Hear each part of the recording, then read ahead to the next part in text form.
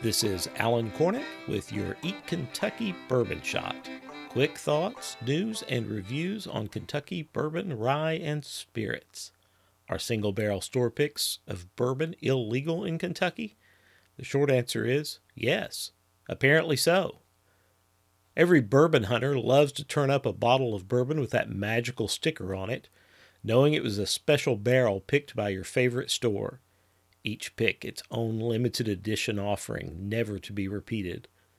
Although stores, restaurants, and clubs picking single barrels from distilleries has been common practice for over a decade, the current administration in Kentucky suddenly determined that practice in fact did not comply with current laws and regulations. With a single barrel store pick, representatives of a store, restaurant, or club will usually go to the distillery and, depending on that distillery's process, will taste samples or actually go to a rick house and thieve directly from different barrels. Those doing the pick will select a barrel they like, and the entire barrel is bottled and labeled for that store. Depending on the barrel and proof, a barrel could yield anywhere from 100 to 200 bottles. There are various issues involved, but two that created problems were that the law did not recognize a difference between a tourist visit to a distillery for a tasting and a business visit to pick out a barrel. Barrel pick tastings necessarily exceed the legal limit for individual on-site alcohol consumption. Of course, many liquor stores have built a big part of their business model around single barrel store picks, making them a prominent display or reserving rare picks for preferred customers.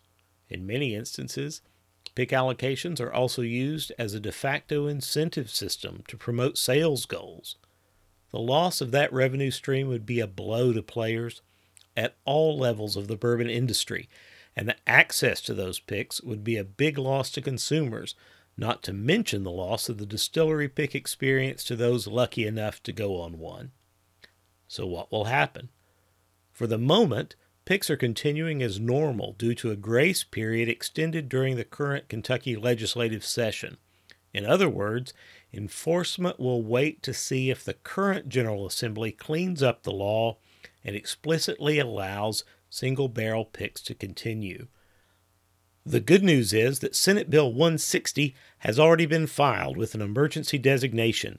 That bill, if passed by the Kentucky Senate and House, would pave the way for distilleries to continue the picks we all love. One positive sign for its passage is that Senator Damon Thayer, the Senate Majority Floor Leader, is a co-sponsor of the bill.